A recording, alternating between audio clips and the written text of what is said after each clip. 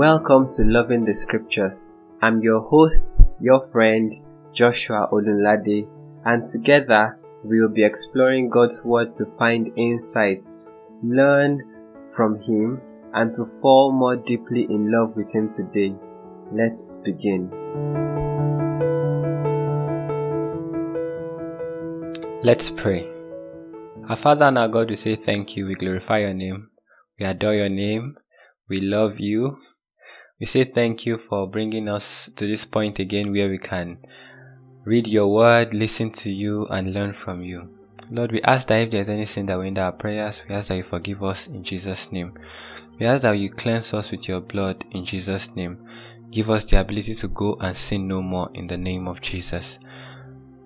Thank you, Lord, for having answered our prayers. In Jesus' name we have prayed. Amen.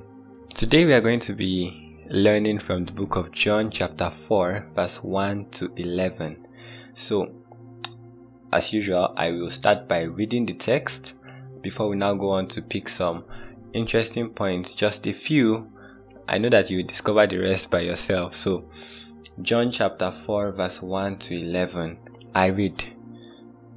When Jesus learned that the Pharisees had heard he was making and baptizing more disciples than John, though Jesus himself was not baptizing but his disciples were, he left Judea and went again to Galilee.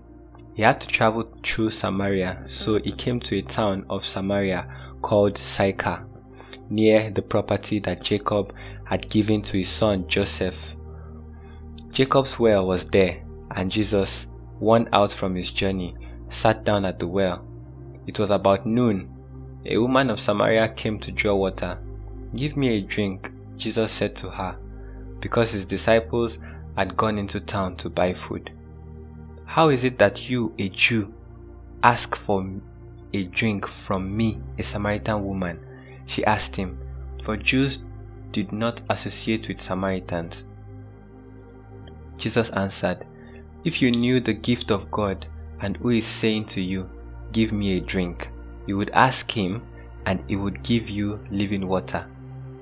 "Sir," the woman said, "you don't even have a bucket and the well is deep. So where do you want to get this living water?" Hallelujah. So we see the text today and we see a few interesting questions there. In fact, the part where the lady said that, "Excuse me, sir, you don't have anything to draw from this well with. So how do you want to get this living water that you want to give me?"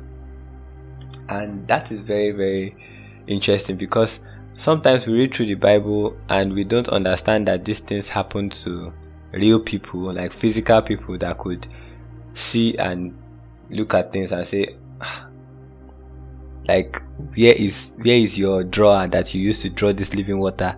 Remember Nicodemus too in the previous chapter when Jesus met with him and Jesus told him that you must be born again. What did he tell Jesus? He was like, is it possible for me to enter into my mother's womb and be born?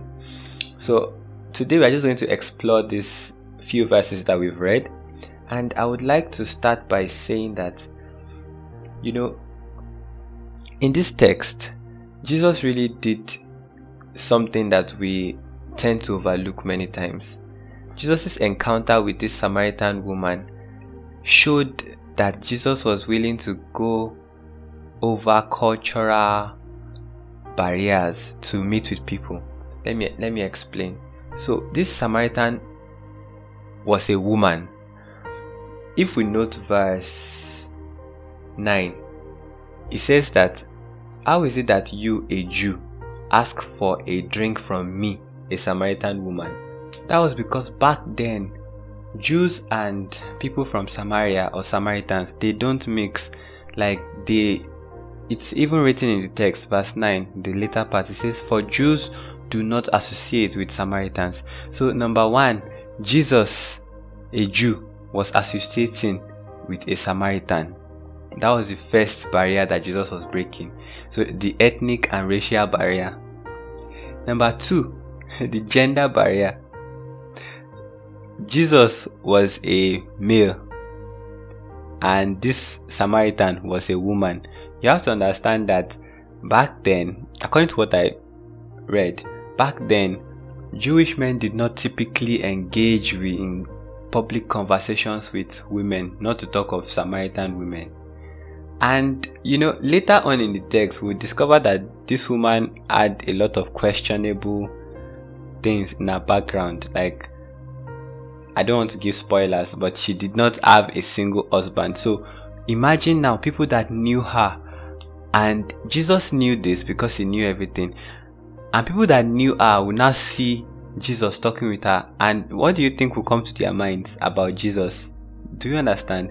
Then there was also the religious barrier, because Jews and Samaritans, they did not worship the same way, as we would see later on in the text. We see that Jesus broke all of these barriers just to get to this woman, and that teaches us something that is very important. Just like how the Bible says that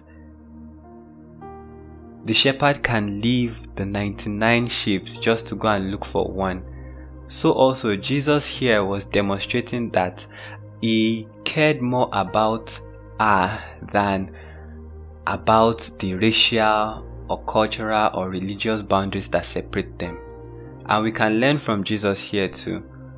When we want to do good, when we want to do well to people, we should not be racial about it. We should not allow gender bias or cultural bias to keep us away from doing things that would help bring people closer to God, or that would just help them really generally. Now we see again, another thing that I see in that text is the part where Jesus says that, "Give me to drink." And this is interesting because Jesus says to her, "Give me a drink." And she did not say, "I'm not giving you," or "I am giving you." The first thing was that she was shocked because Jesus just crossed a lot of barriers. But she said, "How is it that you, a Jew, ask me for a drink?" And after that, Jesus now said something. He said, "If you knew the gift of God and who is saying to you, 'Give me a drink,' you would ask him and he would give you living water." Now I want to ask, what is living water? Like, Jesus was at a well. He had nothing to draw with. What is living water? What is living water? So it's a very important question. What exactly is living water? What was Jesus talking about here when can water be alive? That question comes to my mind, and we will discover this in the next few verses that we'll be reading in the next episode. But while we are here, I would just like to point out the fact that this woman was actually curious. If she wasn't curious, she wouldn't have asked that. In her mind, she was like, water is inside this well. You don't have anything to draw with, and yet you are saying that you give me living water. She was curious to know, like she wanted to know what exactly this living water is. And I think we can learn from that too. It is important for us, when we hear anything from God, when we learn anything in church, not just to over spiritualize everything, but to be genuinely curious about things. Sometimes they say some things in church and we don't understand it, yet we just leave on. We are not curious. We just say hallelujah, amen, and that's all. It is important for us to really be curious about the things of God. That is how we would press deeper into God. And that is part of what meditation does for us.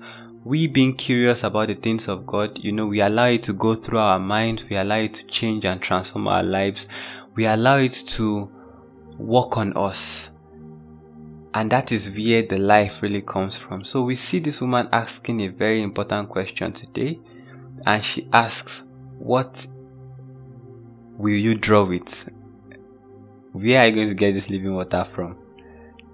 Are we also asking?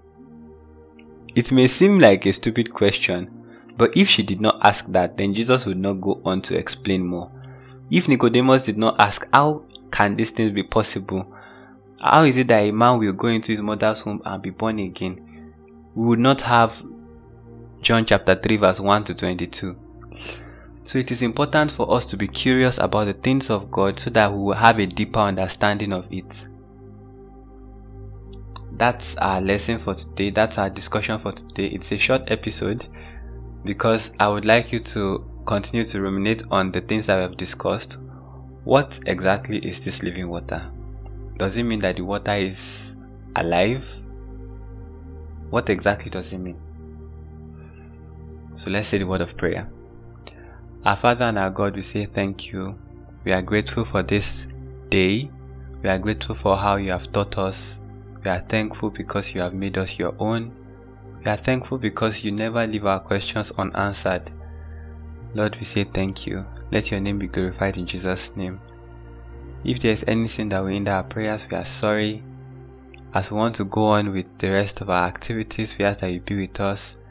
Give us the ability to be able to learn from your word and to meditate on your word. In Jesus' name we have prayed. Amen.